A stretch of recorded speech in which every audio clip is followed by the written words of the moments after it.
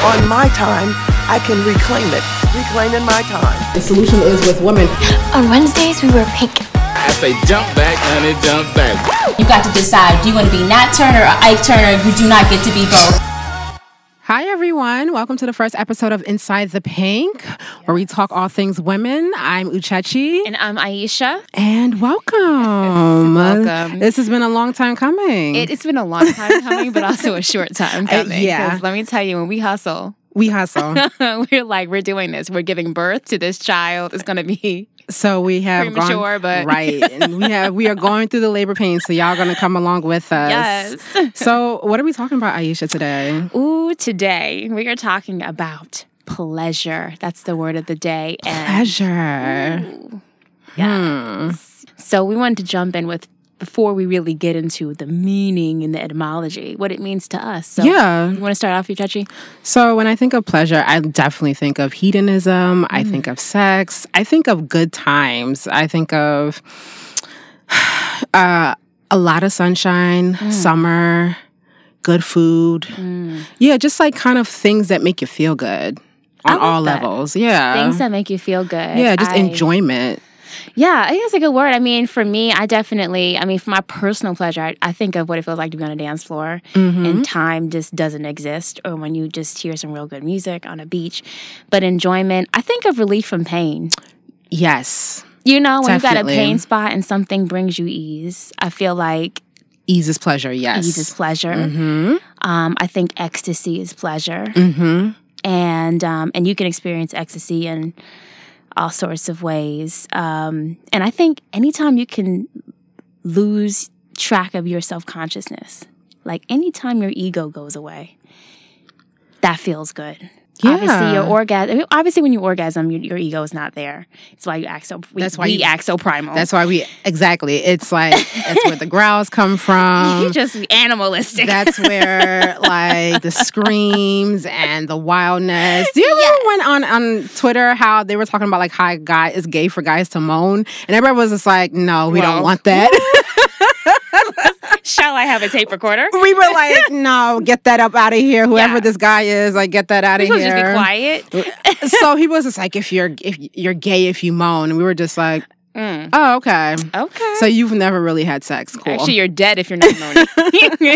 You may have tapped out. Sounds come along. And then there's like this intricate, and maybe we can get into this later, but like there's like this intricate just like connection between pleasure and pain, how like a heightened sense of pain can actually be pleasurable, but how like pain, your pain could be somebody else's pleasure and vice versa. Yes. So that's what I think about too, like how like throughout history and stuff like that, like there seems to be this connection with suffering and pleasure. Yes. Yeah. I almost feel we can't have this discussion of pleasure without talking about pain. Yes. That's crazy. Definitely true. Yes. So you want to get into the definition. So Merriam-Webster says that pleasure is desire, inclination, a state of gratification, sensual gratification, frivolous amusement, and a source of delight or joy. It's so interesting you said frivolous. Yeah. That's so problematic. So I was reading an article on the Huffington Post, and it talked about how the idea of guilty pleasures and how we have to explain certain of our pleasures because we don't want to seem frivolous, so we don't want to seem like we are to be taken seriously, and how the more serious you want to be taken, the more you are likely to deny public pleasures. Yes, it's one of the reasons we chose this topic, right? Yeah. Because I mean, this is one thing I didn't say when I say what it means to me. I think the body is wired for creative expression, wired for emotional expression. I mean, tears. I think tears are pleasure, especially if you're sad, because it's just like, it's the pain, but you just let it go. Laughter, all of those things that bring about ease. But what I'm trying to say is like the body is wired for creative expression, and emotional expression. A lot of those things, those feelings are pleasurable. So in the society where we really associate like being stoic, and we associate pleasures of the body and the mind with being frivolous, a lot of people are walking around like in pain.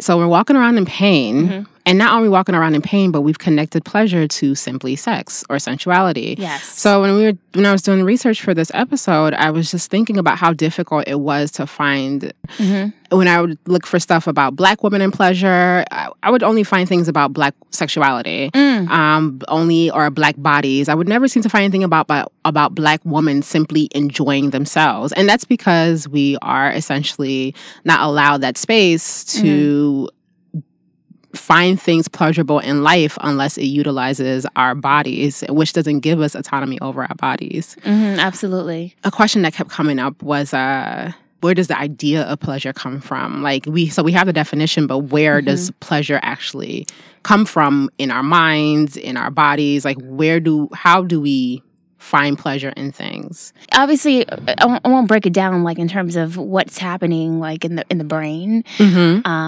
But I will say that pleasure, I think, was probably a way of life for maybe millennia. And sensuality and engaging the senses. And to an extent, I think that anytime we really engage the senses, whether it's taste, touch, sound, smell, a lot of those things bring about pleasurable experiences. And you'd have to look almost like to really maybe like the Middle Ages when we start to see like all of these the church and the way we spread Christianity, interpreted Christianity, and all of these initiatives to sort of curb pleasure. And I almost think it goes hand in hand with curbing, and I'm getting ahead of myself, so we have to go back and backtrack, but the divine feminine, right? Because the pleasure comes from the realm of the feminine. It's not for women only, but I'm talking about the feminine energy. Yes, it's that sensuality is. And so I think in a society where you suppress and oppress women, you're also going to suppress pleasure. I think that goes hand in hand. So there was a TED Talk by Paul Bloom. It was called The Origins of Pleasure. And he's a psychologist. And in it, he said, I found this really interesting, was that he suggests that pleasure is affected by our beliefs about hidden essences. So basically what that means is that if you pour wine from a very expensive bottle, you will enjoy the wine more. I think it's been proven. Yeah. Yes. Several times. Yes. It doesn't matter how cheap that wine could actually be Yellowtail $9.99 white mixed Chardonnay, but if you put it in a 1909 Sauvignon Blanc bottle, you will be convinced it is the absolute best wine that you've ever had in your life. Get that hangover tomorrow, right? Because the sugar will cause it. And the thing is, it's not like the bottle is convincing you. Your brain is literally the pleasure. The areas in the brain for pleasure and reward literally light up. Thinking, and it really convinces you that and it's literally from your ideologies of what you think is good things. So the idea is that pleasure starts in the mind. Yes. Which, that goes to sex. I mean, we're not trying to orient this conversation around sex, but goodness, does that not go to sex? It really has a lot to do. Your mind has a lot to do, which is, so while sex is very primal, your mind has a lot to do with what you find pleasurable. Another thing he pointed out was he put up a picture of a man and a woman, and he said if it would make a big difference if you said that the woman was a man and then the man was a woman, it would completely change your ideas of pleasure. And it's true. Because if you are not attracted to somebody who is masculine masculine presenting, yes, there's very little that can change that. Yes. Despite the spectrum of sex, despite the sexuality, there's very little that can change what you are attracted to, because what you are attracted to elicits your pleasure. Absolutely, and beauty is pleasure. Beauty is pleasure. I always note that the ways we describe feminine beauty, breathtaking, jaw-dropping, drop-dead gorgeous. Like if you were just to take just those words, knockout, drop-dead, jaw-dropping, it sounds like somebody's getting beat up. But it's because the visceral effect and the pleasure that beauty creates within the body, the eye of the beholder, is staggering. And you do often actually have, your body actually reacts to beautiful sights, not just people, but vistas and stuff like that. So beauty is also pleasure. And when women beautify themselves and wrap themselves in glamour, in essence, they are actually creating pleasure not just for themselves, but for other people who people. look at them. Yeah. That's actually why, if we go into like, history and pleasure and how like the church oppressed women and like, suppressed women, a lot of it had to do with turning pleasure from taking it from the feminine realm to now centering it around men. And because they were considered to not be able to control themselves, now women had to suppress their pleasure in loving themselves in order to avoid creating some type of response that, when you really think about it, isn't pleasure. It's not pleasure. I mean, actually, I think the suppression of pleasure and the suppression of sensuality, we're about to get into those sumptuary laws of what you can and can't wear, what a woman's supposed to look like or not, policing a woman's body, policing the way she expresses her beauty and her sensuality.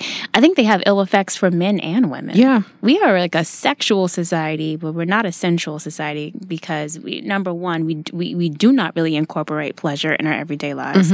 We're a very sedentary society. We drive or ride or wherever we're going, and we sit down and watch other people engaging in pleasure. We go to shows to watch other people dance and other people sing.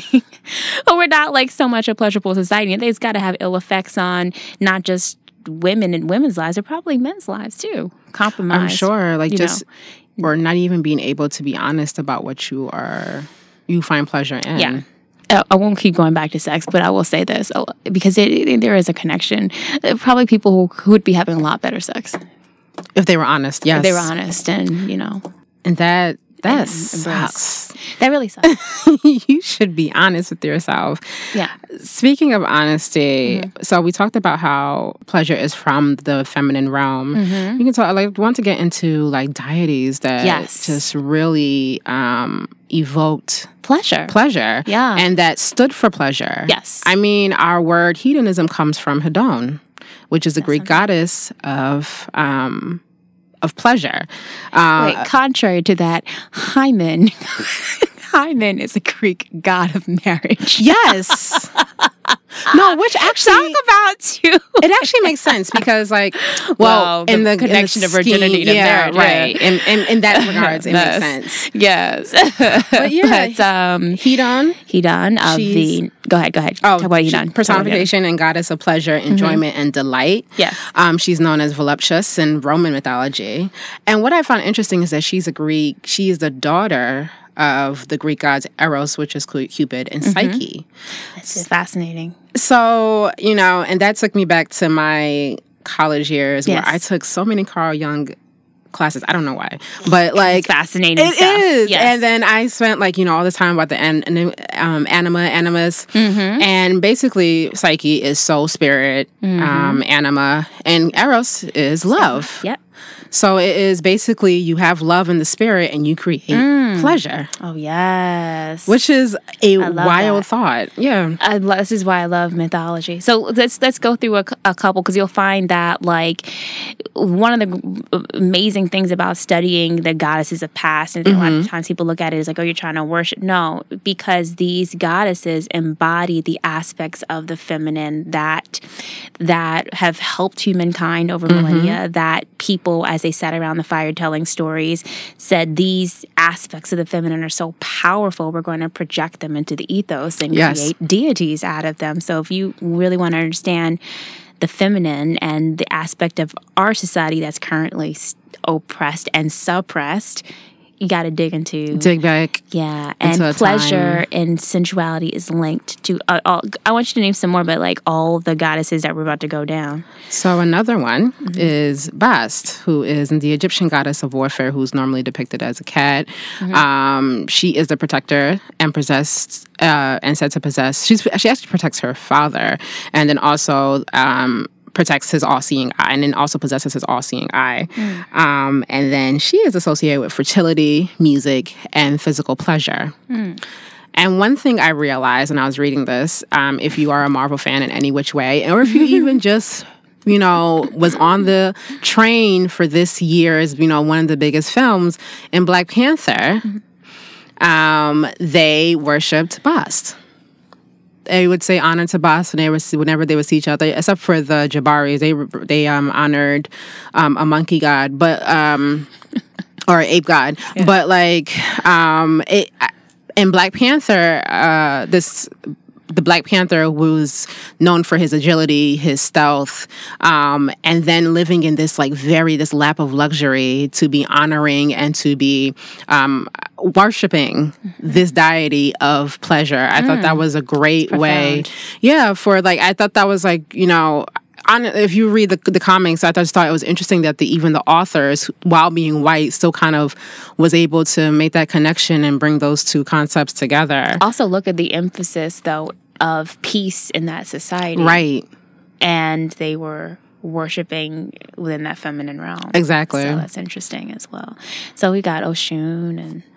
who is so we're going from Egypt to Nigeria and then crossing, and then with the Oshun we are crossing right back over to the Americas because the Oshun came with the ships, has crossed borders, has crossed time. She has survived so much. But yeah, she is the Yoruba river goddess of fertility and healing. And so during slavery, she moved over to the Middle and South America. She's also the goddess of love, sexuality, beauty, and diplomacy. Yeah, I love that. Diplomacy is fascinating. But I think that emphasis on peace and cooperation that exists in that feminine realm. Because she's not the only. I mean, if you look at Ishtar and Astarte, Inanna, which also fall in that same realm, they not only were deities representing love and sensuality and creativity and procreativity, but also diplomacy. Inanna is a goddess of love and war. That's one thing I noticed about a lot of goddesses who did. Who were the goddess of pleasure, who were the goddess of love and sex, they were also the goddess of war. Yes. So, and the main concept was if you crossed them or if you took from them that did not belong to you, everything would change. And that is where the connection, I think, that we have with pleasure and pain, how quickly they can one can turn into the other. Oh God, that's a gem. That's a moment. I think, that's a moment, girl. The fact that I actually never thought about that as much as I thought about these deities. I never thought about, I always looked at it as, I think, particularly if you look at the Greek pantheon, the goddesses are powerful, but the goddesses are sort of watered down versions of their predecessors, if you will. But if you really look at those, those goddesses that have really been around, Hathor and Isis, Inanna, all of that, you'll see that they're far more integrated in a lot of the aspects of that we've assigned to the realm of the masculine exist within the feminine because they're not necessarily masculine. But being even Oya, right? Oh yeah, yep. She is dealing also with war. She's also a goddess of war, but then also a goddess of. She was the goddess of death, rebirth. That's it. The cycles. Yes. Yes. That's it. Winds, lightning, and violent storms. Yes. She was known for being a whirlwind. Yes. Which is why Oshun and Oya worked really well together. Can we talk about the cycles real quick? Yeah. I think part of the feminine, and I love that we're starting with pleasure as our first episode because a lot of these themes are going to keep coming back, and we're going to drill it down as we go further into our podcast. But you'll find that a lot of the goddesses, Oya being one of them, deal with life, death, and rebirth and the cycles. And as women, we're very intimately connected to the cycles. We carry babies to term every 28 days or so. We have a cycle, and there's pleasure in that because I think our society, we look at depression is real. Mental health challenges are real. However, even if a person has perfect mental health, whatever that looks like, you're going to go through these dark phases where you're in the womb. Because things grow in the dark. Exactly. And coming out of that is pleasure. And a lot of times I think people don't take a moment to appreciate when you're in the dark space, and so that the pleasure and the growth and the rebirth I feel like you're reading me. Oh, no. this is my own life. Oh my God. I feel like you're reading me. I was like, wow, like I should just tell my whole life story. Okay. Definitely in a moment. And it's like, I'm not appreciating it. Yes. Okay. I'm going to go back. Yes. Gratitude. Absolutely. The pain and pleasure are connected. Because it's true. Because without pain, can you fully understand? And I think this is where why women actually really appreciate pleasure, because we've gone through, particularly Black women, we really are protective of our pleasure because we have gone through so much pain and so much in our lives and just so much suffering that we are appreciative of that moment of release, of ease, of delight. Yes. Delight is such a soft word, such a very non-committal word, but it's like delight. You know what? Next time somebody texts me, I gotta be like, I would be delighted. Delighted. Be delighted. It's just like, and so. Can we talk about some of the roadblocks to pleasure? I mean, because especially since we're on Black women, and put that word frivolous still bothers me that it's even in the dictionary. But we have on one hand a society that sort of associates not just sexuality but sensuality with sin. And if you are to look back just at the history of religion, if you will see their very deliberate attempts to associate sex and sensuality with, and the further you can abstain from the pleasures of the flesh and sensuality, the closer you are to God. Whereas with ancient cultures, it was the opposite. You experienced God and divinity through sex. Right. So there's that. And then there's the history of slavery and our bodies being commodities and our bodies not being ours. And there's sexism and the policing of the body, the policing of emotion, the policing of creative expression. And I feel like, if there's one thing that can prevent people from experiencing pleasure, it's shame. Yep. But we've wrapped the female body and especially the Black female body in layers of shame. So when we think of pleasure, it's not just unwrapping layers of clothes. It's like you got to unwrap layers of shame. You just think about like how I know growing up I was afraid to smile in certain circumstances because I didn't want to be seen as unserious.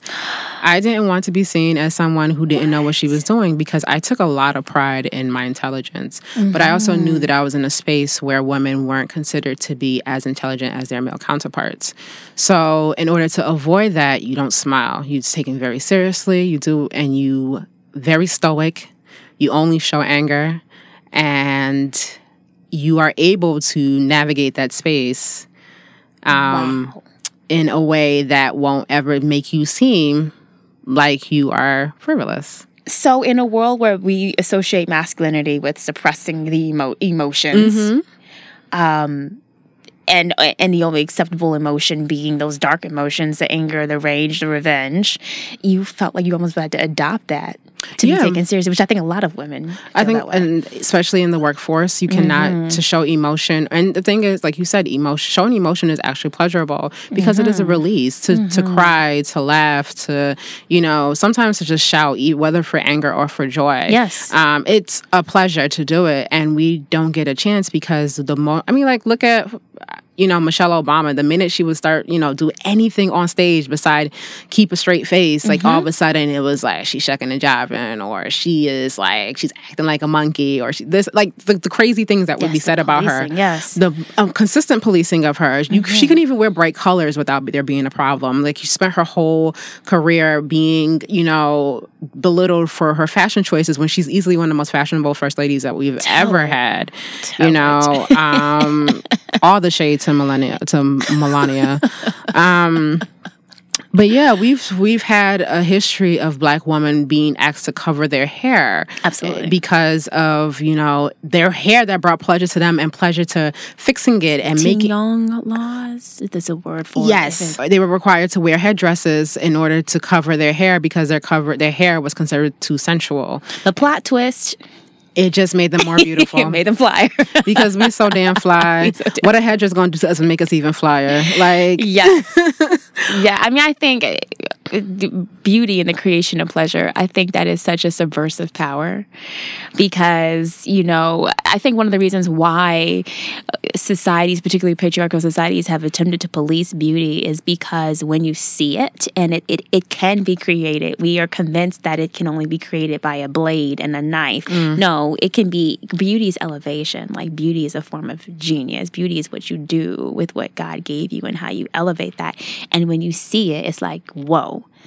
And I think that over millennia, there have been men who resented the fact that a woman could have that effect on him and have attempted to police that form of pleasure. Because I think the history says that any type of war that has ever been started has been because of women. And there is, I do believe that there is some form of, resentment on in the male psyche, because like everything else, trauma can be passed down, so resentment can be passed down. Yes. And so I think that a lot of men tend to resent or taught to resent.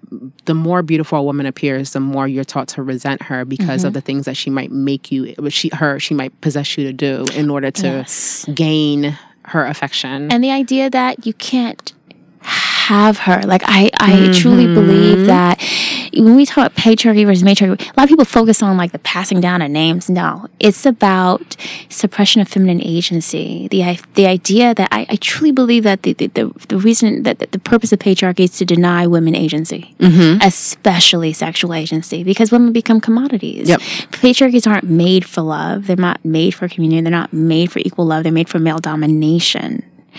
And the alternative is not female domination. The alternative is egalitarianism. Yeah, exactly. But I think people immediately, once they've moving into, as we begin to move into the brink of, I think, a feminine awakening. Yes, absolutely. I think people, not only men, but people who are so used to having this like, this male dominance are fearful in the same way that white people are fearful of like the awakening of black people, or by the forcefulness which black people are saying that we want, that we deserve and want our power and our autonomy. It's the fear that because they know what they've done and they know what they have taken from people, so they are always afraid that black people are going to come and kill them in their sleep. And that's also what people feel about feminists. Yeah, that like women are going to like rise up. You just want to kill, like you want to destroy men, and you want to. And I'm just like, no, we love men personally. I know you and I. Yeah, like, and the thing is like, if you ever was in a position with somebody that does hate men, can you blame them after this large history of suppression and abuse and destruction, and making sure that the only way that you are allowed to remain a woman is if you center your life and your space and your mind around a penis? Yeah, it's rough. I mean, I think there are a lot of women that low-key almost live in fear of men. Yeah, absolutely. Absolutely. I don't. I love men, but they're terrible. I mean, you and I both been blessed to have great men in our lives. But yeah, I mean, at the same time, I know there are terrible men out there, and I know I've been involved with some. Right. I mean, but it's not an across the board thing, but yeah. So you want to talk about ways of, reclaiming the body, reclaiming pleasure for the sake of pleasure. Like, what can women do? Definitely, I think understanding that there is pleasure outside of sensuality, and that literally waking up in the morning can be pleasurable. Looking at the pleasure outside of sexuality. Pleasure outside of sexuality, like simply looking at the sun, or even when you do have pleasure in sex, to take the pleasure in your partner learning your body, and this is a pleasure and intimacy. Yes. And the space that you guys both occupy together, and and just in that space, just taking that in and being laughing out loud and smiling, and not on demand. So any men that are hearing this talking about like, oh, they said that we should be able to, no, none of that shit. nobody smiles on demand. But like when you have a thought in your head and it brings a smile abundantly, you know? I would agree. I would say that, well, for pleasure and sex, I think one of the things that has to happen, and we touched very briefly, but it's got to be, somebody was asking me on Instagram what I meant by equal relationship.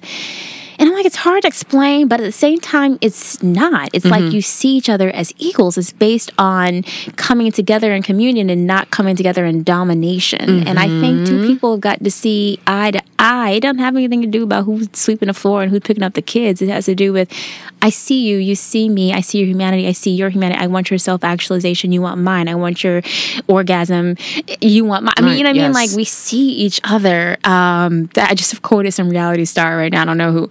I just recorded after we see each other. It's definitely we see each other. Thank you. But you see each other, and I think that creates the space. Candy. Sorry. Candy. Thank you. It was going to kill me too, girl. It's like, who did I just quote? Candy. We see each other. She said it to Nene. That creates the space. Like I said about shame, though, reclaiming the body is also addressing how you've been policed, how your emotional expression, your smiles, how your body, how your sexual expression, and all of that has been policed. Because I think you have to deal with those layers of shame before you can really truly open yourself up. I think that you do lose a sense of the self when you're engaged in pleasure. Your ego's not there, and self-consciousness and shame assures that your ego will not go away. You know what I mean? When I think about dancing, like that's just that's ecstasy for me. I'm not thinking, just moving. I'm just moving. Just moving. Yeah. I think also dance is actually a powerful way of reclaiming the body and experiencing pleasure. It definitely is. So I think about that, and I think about Black people, and I think about like Black women, and how like there's so many, even in the dance world, there's so many spaces that they are essentially pushed out of because of the fact that their bodies aren't a particular way, so they're considered to not be able to partake in that form of pleasure, even though because of slavery, because of colonization, they've essentially been forced to pick up a culture that isn't their own, and still be pushed out of it. The way that, so basically, you know, what I want to point out is that patriarchy, particularly white patriarchy, what it really is it's rooted in the fear of Black pleasure, and namely Black male pleasure forced upon pure white commodities, which is white women. So what white patriarchy has done is taken everything about the woman and making it about men.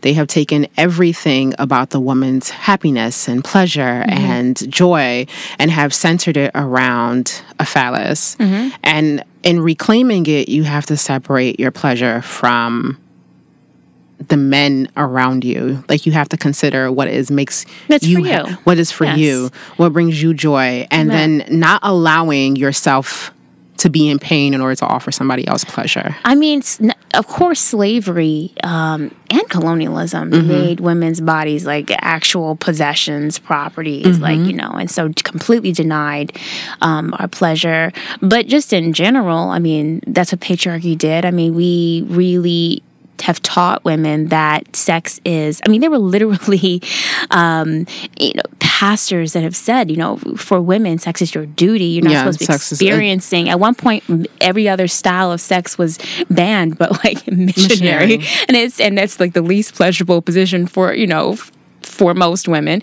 But the idea was that sex was not about your pleasure, didn't matter what you were feeling. It was about providing this pleasure for your husband, for your male partner, So I mean, the idea of pleasure for the sake of pleasure and pleasure for you is definitely something that we have to reconnect with. I think it's incredibly empowering. And speaking of dance, I mean, especially prior to the transatlantic slave trade, dance was not something we did to titillate. It was a ritual, it was right. It was something that brought women together. It was something they did for fertility, for cramps, for celebration. And then also to bring knowledge, and then bringing men and women together in a way where y'all are not having sex, but you're connecting energy in a safe way, filling each other out, vibing each other out on the dance floor.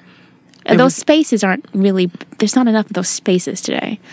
Even when we talk about, you talked about like the suppression of sexuality for women. If we even look at now the differences between like African cultures that are not touched by colonization or slavery or globalization, and how they prepare their young women for sex as opposed to what happens in the Western world. Yes. And how it's essentially like there's sex everywhere, but literally there's no sex anywhere. Yes. And how like women are taught like this is how you receive pleasure. It's a part of their coming of age. It is a part of their coming of age. Yeah. As opposed to here where it's like it's literally how do you make a nigga come? And I'm so glad. And first of all, the sex is so much better when a woman's enjoying herself. I feel like men should also consider that. Like sex is going to be so much better if she's enjoying herself, Absolutely. if she's comfortable, if you make her feel like she's like her body isn't like she's in tune with her body herself, and you are along for the ride, it's a lot better for you. Like it so much better, because like that's when anybody is willing to try anything in every way. We're open. Like there's a lot of shit you could probably get away with if you were just like, okay, girl, like what you want me to do? But that trust, that radical trust that shows up in sex when a woman feels like she's supported, like she's seen, like she's even I think to a certain extent love, but that there's some connection there. That what that surrender does, that's more powerful than any tricks. But I will say this: we were talking about how I'm glad you brought that up. In other cultures where there's a healthy celebration of sex, which is this normal function, without it we wouldn't be here. There's also probably less sexual cruelty. I think one of the outcomes of existing in a culture that vilifies sex and places so many controls over the body and experience of pleasure is that it comes out in very perverse, cruel expressions. So I think one of the reasons why, if you watch some of the crazy examples of porn, some of the more extreme examples of porn, sexual abuse, the prevalence of sexual abuse, the prevalence of rape, the prevalence of cruelty in the bedroom, men who are not really trying to give you pleasure. They are trying to give you pain.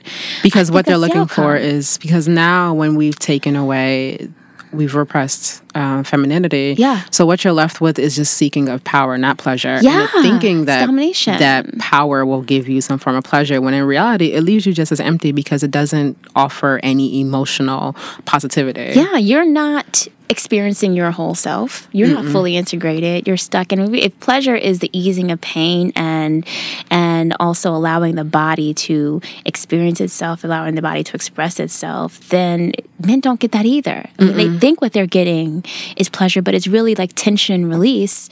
So I guess to a certain extent it's a lower form of pleasure, but it's not that highest form. You look at Tantra, for example. Tantra is all about being engaged in your partner and recycling that energy. And let me tell you, I'm sure that pleasure in comparison to what some dudes think they experience is a totally different level. But yeah, I think that's one of the dangerous and the sad outcomes of in our overall society, how we vilified sex, we made it sinful, and we have suppressed pleasures that it doesn't go away. It just comes out in these very perverted forms. And I think that's like FGM. FGM is actually one of the biggest reasons that it's done, female genital mutilation. It's done because for pleasure for the man. Yeah. Exactly, that's a great example. And meanwhile, so many women who go through it can never have a normal sexual life. I can't imagine that, honestly. And it's crazy because within the same continent, you have cultures which really just really celebrate the coming of age and learning about sex and women finding pleasure in it. And then that same, probably in 2 villages away, you'll have people who could care less about the pleasure of a woman and will mutilate her in order to offer pleasure to a husband that she has not even seen yet. And the difference is just cultural attitudes towards gender, but in cultural attitudes towards sex. Yes. Healthy versus unhealthy attitudes towards sex. It's normal. And then even with it's normal, some people take that to the extreme. Just because it's normal doesn't mean it's nothing. Yeah. It's still powerful. It still should be respected. What's happening is, I always feel like when women really understand the power and the energy exchange of sex, you're a lot more selective, and it's that selectiveness doesn't come out of, oh, I got to be a good girl, church girl. No, it comes out of, I don't worry about his energy and being in my being, right? Because I get it and I know what it can be, and to a certain extent, once you know what it can be, there's no going back. I've always felt like, particularly in sex and choosing, I think I've always thought you should be selective, but I've always felt like if you can walk into a situation, I mean, there are people that you should not have sex with because that's how bad their energy is, period. Yeah. But at the same time, I've always felt like if you are unable to protect yourself entirely, wrap yourself up in the idea that you are only for one thing and one thing only, and that is for the pleasure, that is for physical pleasure, this is not something you should be doing, particularly in the ideas of casual sex. And like you cannot, if you cannot wrap yourself protectively, because a lot of people, because the thing is like some women absolutely can't. And this is also something for men too, because the idea is that, you know, men can have sex with anybody, and a lot of them are picking up just as bad energy as women are. If you cannot protect yourself completely and understand that this is just only for physical pleasure and there's nothing else that is going to be in it, so there's no expectations besides what your body can do, then, you know, it becomes a lot easier to enter into a sexual relationship with anybody. But if there is any type of opening, any type of door, even if it's just cracked open, it can cause you a world of harm. Yes. And that is where your pleasure turns into a lot of pain. Yeah. You know, I also want to say, women, but when it comes to just, this is probably not a segue, but still, when it comes to consent, because sometimes you will start the deed and maybe you knew beforehand this just wasn't the it, or maybe you know while it's happening, you do have the right to change your mind. Yes, you do. I just want to remind him that you got the right to change your mind. You have the right to You could be say in his house and coat still on, change your mind then. You can change your mind and coat off, clothes off, panties off. Doing it, you can change your mind. You can be like, actually, this is not going to work. It's not working. Because you sometimes, this is not it. You just got to slide up out of there and go, and everybody going to go to sleep. Or, I mean... Somebody may have to go home because you know how these men get like, oh, we're not going to fuck. Okay, you need to leave. So you might have to take that L and get yourself an Uber. But, you know, which is great that Uber exists because now you can go home. Because, you know, a couple of years ago when we had to rely on taxis and stuff, you would have to sleep on a nigga's couch. But no, I feel like once you're like, nah, it's not good, that's time to go. Okay, you got to call. Everybody, if you don't have one good friend in your life that you can call, then you need to do that. Yeah, this is why you guys meet somewhere. I'm telling you. I'm telling you. Or you make them meet you at no, not your house. Because people are so crazy. It's hard. I mean, you know me. You got to trust the person.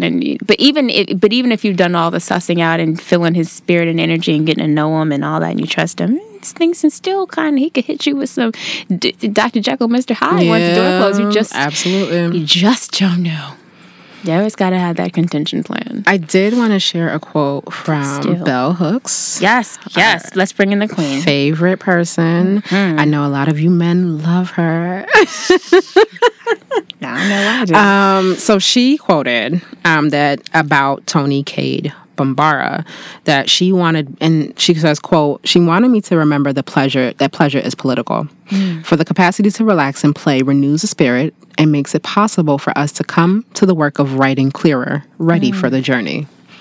And that is what pleasure does. It allows you, so while pleasure is not happiness, because happiness is a full journey. Yes. But pleasure is a major part of your happiness. Yes. And it allows you to think clearer, allows you to relieve tension. It allows you to be able to see clearer, especially if you've been in a moment of darkness. Yes. Which is why they say that laughing is such a great therapy. Absolutely. Because, like, you know, your laughing just allows you to release and then allows you to kind of find a moment of, if not happiness, then joy. Yeah. I just wanted to make this one little point. If you look at the Taoist tradition, also Kundalini, it's all about moving energy up. Some of the energy, you have this energy that's stored in your sort of basic, your ovaries if you're a woman, and your sexual organs, and pleasure is the act of circulating that energy and transforming that energy. So in the Taoist tradition, it goes from sort of sexual energy to life force energy and then to spiritual energy. Kundalini is the same way.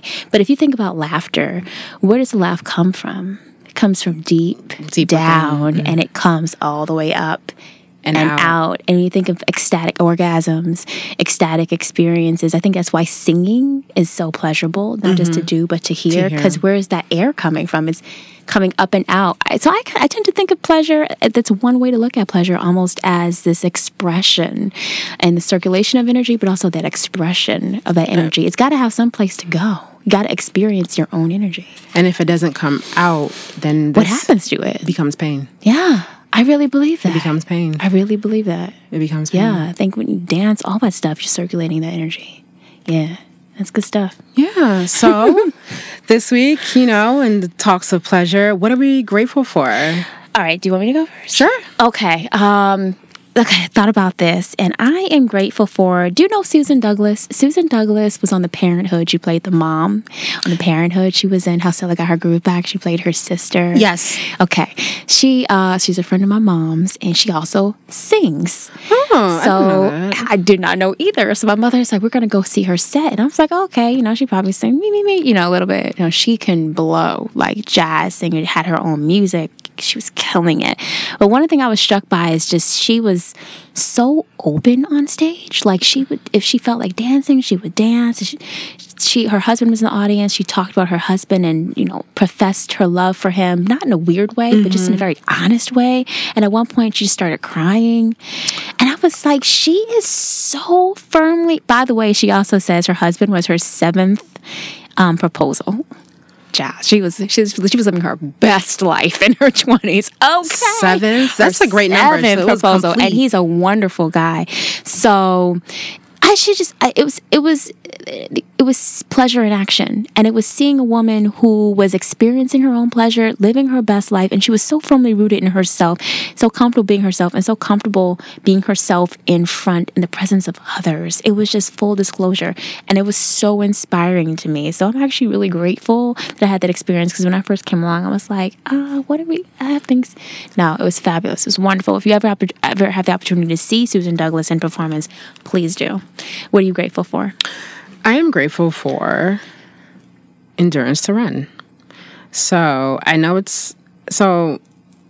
have been trying to lose weight again. And I've always known that when I'm in a funky place, when I get on the treadmill and I'm like, I don't want to do this. And then I realized towards the end of the run, I was like, no, I actually enjoy doing this. And it makes me happy.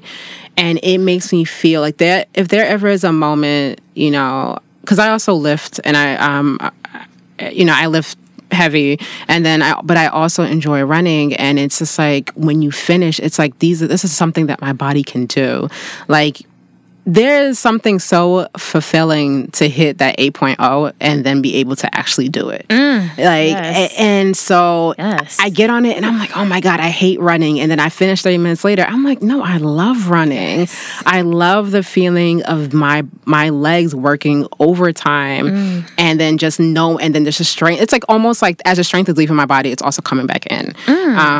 Because I know, my mind knows that like, you have 10 minutes to go and you can freak this. Like you can completely run this and do whatever you have to do afterwards. You have more than enough strength. Your body is more than built for this. Like, yes. And it's like pushing your body, even if when those moments that you don't have it, you're pushing your body to just go further and further. Mm-hmm. And so just like being grateful for it also, like, when I think about the gratitude of it, I think about every time I get on the treadmill and I'm like, I don't want to do this. I always remember that this is a moment of strength.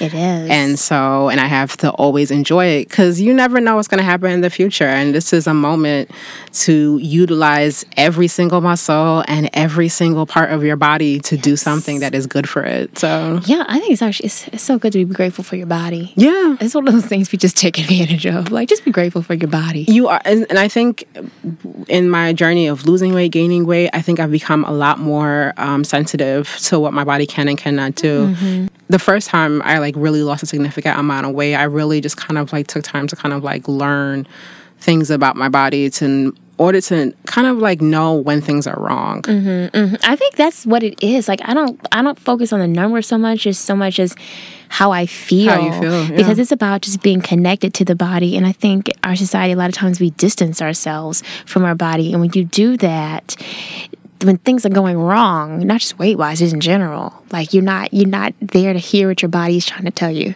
You know what I mean? So I think a lot of it just comes from being connected and appreciating your body. Shout out to Thanksgiving. I know, because it's coming. I've been getting ready. I feel like running extra for Thanksgiving because let me tell you, talk about pleasure, talk about decadence.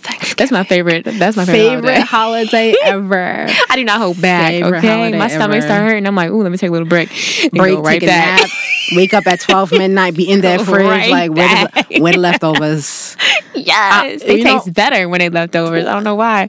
So like we have Thanksgiving at my parents' house. I really don't like going to anybody else's house, but like so we'll cook and stuff like that, and then people will come over to us, and then like sometimes I'll go and take a nap, and I'll wake up, and then I realize that my sisters have given people our leftovers, and I was like, why would you do this? And they're like, oh, it was too much food. I'm like, there's never enough food, because next week when you're hungry, what are you gonna eat? What is too much food? What is that? You know, it's people who don't want to put stuff in the fridge. That's what it is. You don't want to make space in the freezer fridge. Bag. Right. And meanwhile, we got 2 freezers. We got 2 fridges in that house. Like, there's plenty of space, but nobody want to do it because they don't want to have to figure out the spacing. So they rather give it away. FYI, it's always my job. I always got to be the one. I'm just like, I cooked all this food. I was going to be the one to be washing dishes 4 a.m. in the morning. Putting food away. All right. So, but we encourage you to at home to, or wherever you're listening to our voices, to think about what you're grateful for, because we're going to be doing that after every episode. Yeah, just kind of talk about not only just in pleasure, but just what you're grateful for. I actually started on my Instagram, just kind of like it's an exercise in healing, because you know, I've been in a very dark place since I turned 30, which is like, I know that there is a rebirth coming because God clearly has a plan for me. Yes. And I think in order to prepare for that, something came to me, a friend, when I was complaining about like, my heart is so heavy and I feel like I just can't do this anymore. And he said, you know, pray and be grateful. Remember the things that you are grateful for. And I was just like, and then I remember waking up. You know, Yvonne Orji on her Jesus and Jollof, her podcast with Lovey Ajayi, she was talking about how like one day she was super hungry and she was like, okay, you know, sometimes she's like, go sleep and God will provide the next morning. So I was like, let me take Yvonne's, because Yvonne is like the prayer warrior of Hollywood. Yes. And, you know, she was like, so I was like, I'm going to go to sleep, Lord. I need you to wake up. I need to wake up and not have this heaviness in my heart. Woke up. Still was there, and I was praying. I was like, I don't know what to be grateful for, because life by itself is not enough. I've never been afraid of death, but I was like, so mere existence is not going to be enough for someone like me. I cannot just coast through life. I need more. There's more things I need. And so that morning, I was trying to fast, but I was like, I'm going to go get breakfast. Stopped at the Whole Foods next to my job, and then walked past it. I was like, let me get some kombucha. Walked past the kombucha, and it's one of their, like, the fall flavor was living in gratitude. I was like, okay, universe, signs. And I go to the Whole Foods at my job, next to my job, and I'm going to get breakfast inside. I want to get some kombucha because I hadn't drank it in a while. And then I walked past, and then GT, I think it's called GT, and one of their fall flavors was living in gratitude. And they have this like tree on it that has like all these branches of things to be grateful for. And I was just like, you know, look at God. Look at God. Yeah. Like, look at him. Like, prepare yourself, because your breakthrough is coming. Yes. And so I got into my office, and I was just like, okay. My plan was this October to do like scandal quotes, but I wasn't committed enough the way I was with Grey's Anatomy. Yes. So I was just like, okay, you know what? Scrap all of that. Yeah. We're going to work on gratitude, and every day for as long as I need to, I'm going to say one thing that I am grateful for. And so yesterday was knowledge, today was courage, and it's, you know, courage to literally wake up in the morning, because life is hard. Life is extremely hard, and sometimes getting up out your bed and putting one foot out the other to go brush your teeth, to take a shower, to get out the door, it requires courage, and it is not a small thing. Yeah. And so I have not been very open about my experiences. Some people very, very close to me know, what the last several years of my life have been, but very much impacted by anxiety and in a very dark place that I had to get out of. And so, I mean, over time, I developed, that's why I have an appreciation for the journey and the rebirth. I truly believe things grow in the dark. It's the only way things can grow. But the first thing I do when I wake up in the morning is I have a journal. And literally my feet hit the floor and I pick up the journal and I write 10 things that I'm grateful for. It's the very first thing I do in the morning. And I do 10 because most mornings I feel great. But on those mornings where it's just like, some with some dew, some with work, whatever. And I'm like, I feel that heaviness in my spirit. I promise you by the time I get to 10, you feel so much better. I feel so much better. And I also feel like it's helping me appreciate each day because I always feel like, every day when I say my prayers and every day when I do my gratitude, I thank God for my body. I thank God for, not just like my body, but like I have a body. I'm able-bodied. I can get up and go run and walk. I thank God for my parents every day. I thank God for the love of my life every day. I thank God for the roof. So if something were to happen tomorrow, I would not feel like I didn't appreciate it.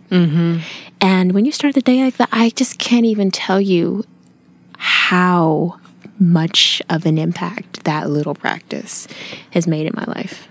So I definitely believe it. For those of you all at home, maybe something you can try. Let us know how that works out for Just you. find every day, whether it's one thing, whether it's 10 things, or something in between.